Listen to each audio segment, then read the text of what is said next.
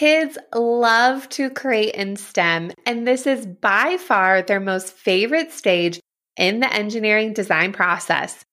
In this episode, I'll be sharing with you teaching strategies to help student projects so you can have controlled chaos in your classroom. Welcome to the Elementary STEM Coach Podcast, a show that'll help you with lesson ideas, systems, and actionable tips to apply to your classroom. I am your host, Naomi Meredith, a former classroom teacher turned current STEM teacher and coach. With over a decade of experience teaching and a master's degree in STEM leadership, I am here to coach you throughout the year to help you gain back more time to create innovative experiences for your students. Grab your earbuds and let's get started. I wanted to start off this episode by reading another review that was left on Apple Podcasts for this podcast. Here is what Brownie819 had to say. I am looking forward to hearing your podcast. I am a K-2 STEM teacher and love all your work that you do with engineering challenges. So many times I put together an idea and hope children will have some success with it. I can't wait to follow along. Thank you so much for your review. I am so appreciative of that. And speaking of engineering challenges, for this episode, I have a free engineering design process poster and planning guide that you can download for your classroom. You can grab that at naomimeredith.com/podcast-EDP, and I'll also link it in the show notes. Now, let's jump into the create stage in the engineering design process. Not only is this a favorite stage of my students, but secretly it's one of my favorite stages as well. When I am planning and researching lessons for my K-5 STEM space, I have a vague idea of what the projects should look like in my head, but my students always surprise me with their creative and innovative designs when it comes to solving the problem. Over the years, I've also noticed that my students have been paying more attention to the details that they've been adding to their designs. Not only are they solving the problem, but they are adding all these intricacies to their designs that make them even better and even look amazing. I always joke with my classes that, yes, I am their STEM teacher, but there's a little bit of a little bit of art. In the top corner of my whiteboard, I have a giant whiteboard sticker on one of my walls. So the entire wall is a whiteboard. In the top right corner, I have the letters STEM cut out in paper. And in between the E and the M, I literally have a little A written in between. So I'm their STEM teacher with a little bit of A, literally. And I tell them that it's always good to have an element of art within your designs. Add the beautifying piece, add a little bit of style, because your project should not only solve the problem, but if they look good, and if you're an inventor selling your designs, people are going to want to buy it. I always give them the example of the car, the PT Cruiser, because yes, it's probably a quality car, but it is super ugly. I'm sorry if you drive this car, but it's super ugly and it's not super popular because, well, people don't want to be seen driving that. At least I don't. Anyway, let's dive into these strategies that you can use within your teaching during this create stage in the classroom. This stage, the create stage, is right after the plan in the engineering design process. And we talked about that in the last episode, episode 18. So if you haven't given that a listen, make sure to go and check that out to get some ideas for enhancing the planning stage before the kids dive into create. The create stage can get a little bit crazy very quickly, so let's talk about ways how you can have students create within controlled chaos. I definitely thrive in a classroom when there is a lot going on. My ADD kicks in and it definitely becomes my superpower because for some reason, I know exactly what is going on with all the kids in all of their projects. Also, being the oldest of 5 kids, I am used to being in loud environments with a lot going on. So these two things definitely become an asset during this create stage in the engineering design process. When students come in for the day, so this is typically day 3 for me, after we have asked the question, did some imagining, and did some planning, the students still come in and meet in our group meeting area, and I still have a short mini lesson for them before they tackle their projects and work the entirety of the class. This is the time where I will review where supplies are located in my classroom, and this definitely depends on how long you have known the students and if things have changed, or if you have set materials out in a specific part of the classroom, which I will do for certain projects. This is also the time where I will talk about the makerspace menu and how that process will work for the day and where all those materials are located. If you're interested in this whole process of the makerspace menu, I talk about this in episode 6, so go back and take a listen because this management system definitely helps with the controlled chaos during this create stage. I let students build on the floor and at the tables, definitely by choice, and I typically don't have assigned seating for this stage of the process. However, you know your students best, so if you do need to have assigned spots, don't be afraid to do so. When students are creating, I let them create in groups of 1, 2, or 3. Sometimes they want to create groups of 4. However, that gets a little bit crazy, especially since the projects are so small. There isn't usually enough for kids to do when they are in a group of 4. So when that's the case, I tell kids to split up in groups of 2 and 2. They can work side by side, share ideas, but they're creating 2 different projects so that all the kids have a chance to work on something for the next few days. I also remind students that projects will need to be cleaned up at the end of class and they will be put on our grade level shelf. This is especially important to tell kids because sometimes they might want to glue or tape things to the tables, and then when the end of class comes, they're sad because they have to take it all apart. So this really enhances their designs as well because this helps them be mindful so they have to create things that can be moved back and forth over the next few days. I also like to have a timer up on the screen that all students can see during their work time. I did this as a classroom teacher during our independent work time, just as a time management strategy. And it's so interesting when I started implementing this with my K-5 STEM students. A lot of them started getting really freaked out by the timer. I did have to have a whole lesson about the timer isn't me making you rush through everything. The timer is more for me as a teacher to make sure that I am giving you enough work time and that when it's time to clean up, we have enough time for that. I tell them I have more students to teach throughout the day. I teach 6 classes a day, and I wish I could keep them all day, but I definitely need to have a timer so we can stay on track and clean up, and then the next kids can come in. Also, a little tip about the timers, remind students that it's not New Year's and they're not counting down when it gets to 10 seconds or less. For some reason, this has become a pet peeve of mine. When it happens 24 different times, you get annoyed pretty quickly. So add that little tidbit in there when you use a timer.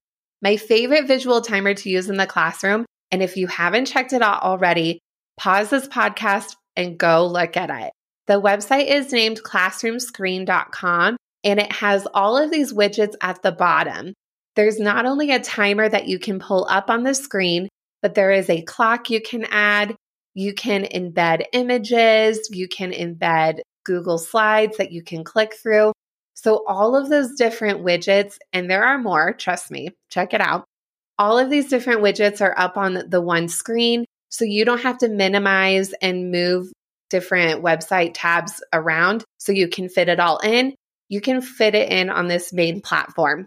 It is a freemium, so the free version won't save all of the stuff that you have up on the screen unless you leave the tab open and don't shut down your computer. But I believe the annual subscription is a pretty reasonable price, and it actually might be worth the investment, especially if you are teaching many classes a day like I am. During this mini lesson, this is also the time where I will teach strategies to help them with their projects, but not necessarily teach them step by step on how to do everything. I really want my students' projects to look different. They might have some similarities just because those similarities might all solve the problem. However, this isn't a step-by-step craft. It is a STEM activity. So their inventions should all look different. So here's what I mean about teaching a strategy. When I was doing a lesson with cardboard, students wanted some of their designs to stand up on their own. I noticed that they wanted to do this, so during my mini lesson, I taught students how to create an L brace using cardboard. Some students wanted to use the strategy, some didn't, but it was just another way to enhance their designs and make them better without me showing them, oh, you all have to do this, you all have to use this strategy. Another way that I like to do this is posting up on my screen with Classroom Screen. I will add in images of students' work from the past that I have taken pictures of, and also real life examples if it's applicable. These are just as guides as inspiration, and the students probably have even seen them before when we were in the Imagine stage, but this is just a great jumping off point, especially for students who are having a hard time visualizing what their projects should look like. So definitely break out your camera while students are working and take pictures of their work and save it to a Google Drive folder. This is a great way to store all of those examples and also help you reflect as a teacher how you can improve the projects or even notice which strategies you can teach the students in the future. The second teaching strategy to help manage the projects in your STEM classroom is managing the things that stick. And I'm literally talking about the things that stick: glue sticks, tape, and hot glue guns. It's kind of funny that I'm talking about this, but this is a hot topic in the STEM space, and let me tell you. First are glue sticks. I like to buy this Amazon Basic brand that is so similar to the Elmer's Glue brand, but a little bit cheaper. I will definitely link these in the show notes for you. In episode 5, I talked about the organization of materials in your STEM classroom, so go back and take a listen if you're unsure how to get things all going in your space. With glue sticks, I like to have these in a simple plastic bucket on the tables and have a collection of scissors for students to use. In a separate bucket, I have pencils and large erasers. At one point, I did have caddies that had all the compartments that I would set out on the tables.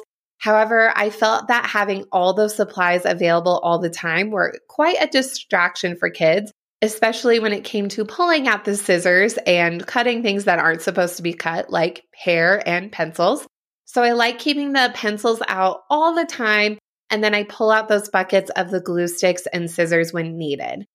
I actually don't use the white squeezy glue in my classroom because with that many kids coming into my room, I feel like that would get messy really quickly. And I know that the tops of the glue bottles get clogged. There is a way to unclog them, but that's just something I don't want to be doing with my time. So glue sticks are it for me. I also have a little collection of glue stick caps that I keep available for kids if they happen to lose their cap. So that's really helpful as well, so we can keep those glue sticks as long as possible. When it comes to tape in my classroom, I am a masking tape only girl. I do have clear Scotch tape on the side when it comes to specific student requests. They might want the tape to not show in their design, but overall, we are here for the masking tape. Again, there is a bundle of tape that I like to purchase on Amazon quite regularly, so I will also link that as well. Now, one of my favorite things to do when it comes to tape management is to create baby tape rolls. This is something that I started during COVID, but has carried on because it's been quite a success in my classroom.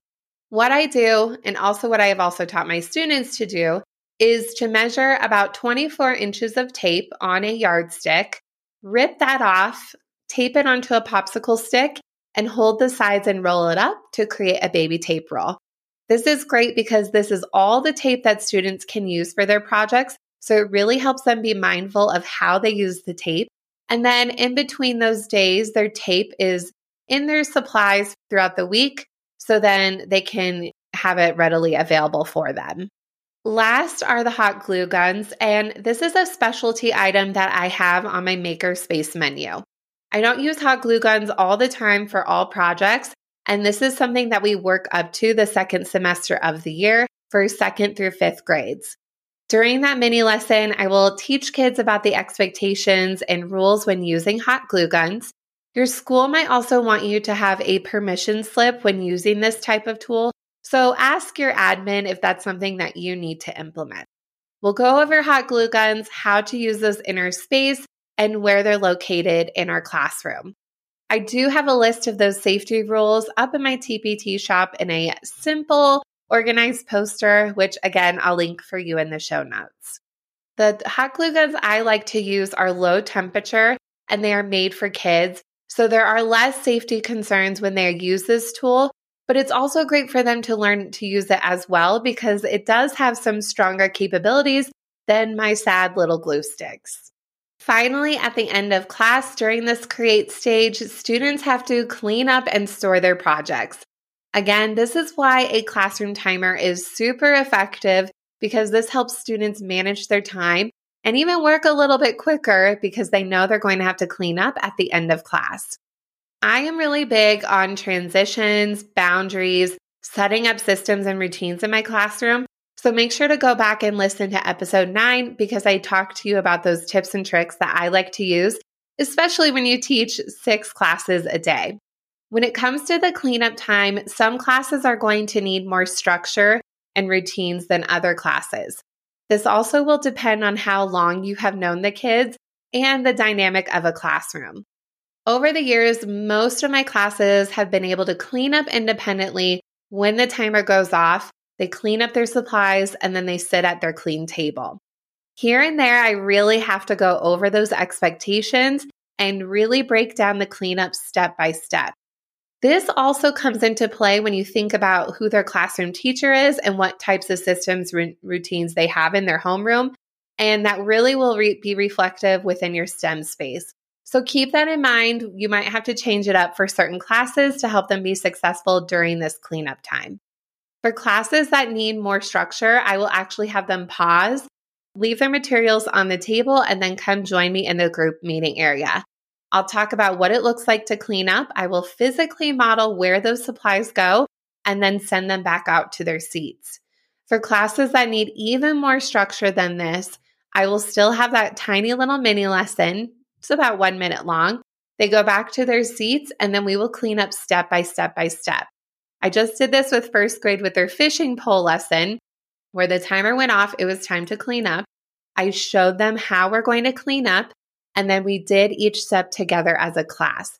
So I said, okay, everybody put their fishing pole and their fish in their grocery bag and hold it in the air.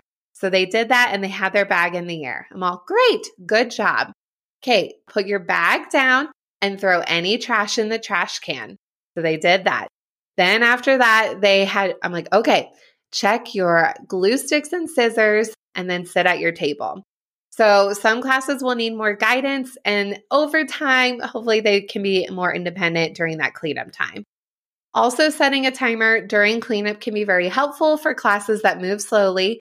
And some kids do get sad when it's cleanup time. However, that's how it is. You don't have them all day, typically. And so it's just part of the process when it comes to this create stage. Like I mentioned with that fishing pole, I have students put all their extra supplies in a grocery bag along with their plan from the day before. I don't have them write on the bags. I don't pull out Sharpies because their plans have their names on them and they know which bag is theirs when they grab it the next day. All of their plans will go into a big fabric box from IKEA and I clip on the name of their classroom teacher.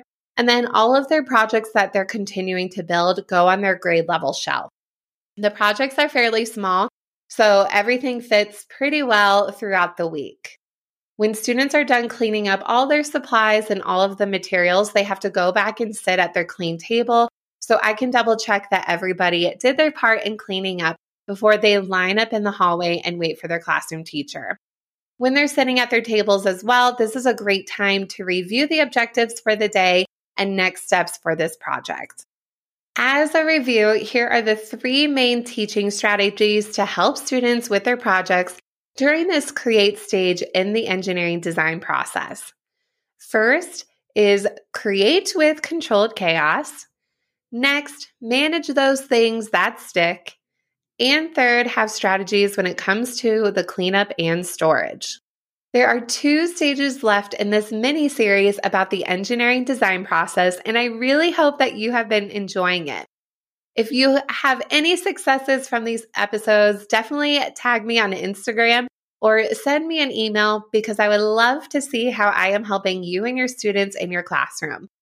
And before you go, also make sure to grab your free engineering design process poster and planning guide that can help you thoughtfully plan all those amazing ideas you have floating around in your head and implement them in your class. You can grab them in the show notes for today or use them using this direct link, naomimeredith.com/podcast EDP. Thank you so much for listening to today's episode of the Elementary STEM Coach Podcast. I would love to connect with you over on Instagram at @NaomiMeredith_ or send me an email to elementarystemcoachpodcast@gmail.com. Also, make sure to check out my website, naomimeredith.com, to see all the show notes from today's episode and shop my K-5 STEM resources. Any questions you have, needs for resources, or ideas for episodes, get in touch. I'll talk to you soon.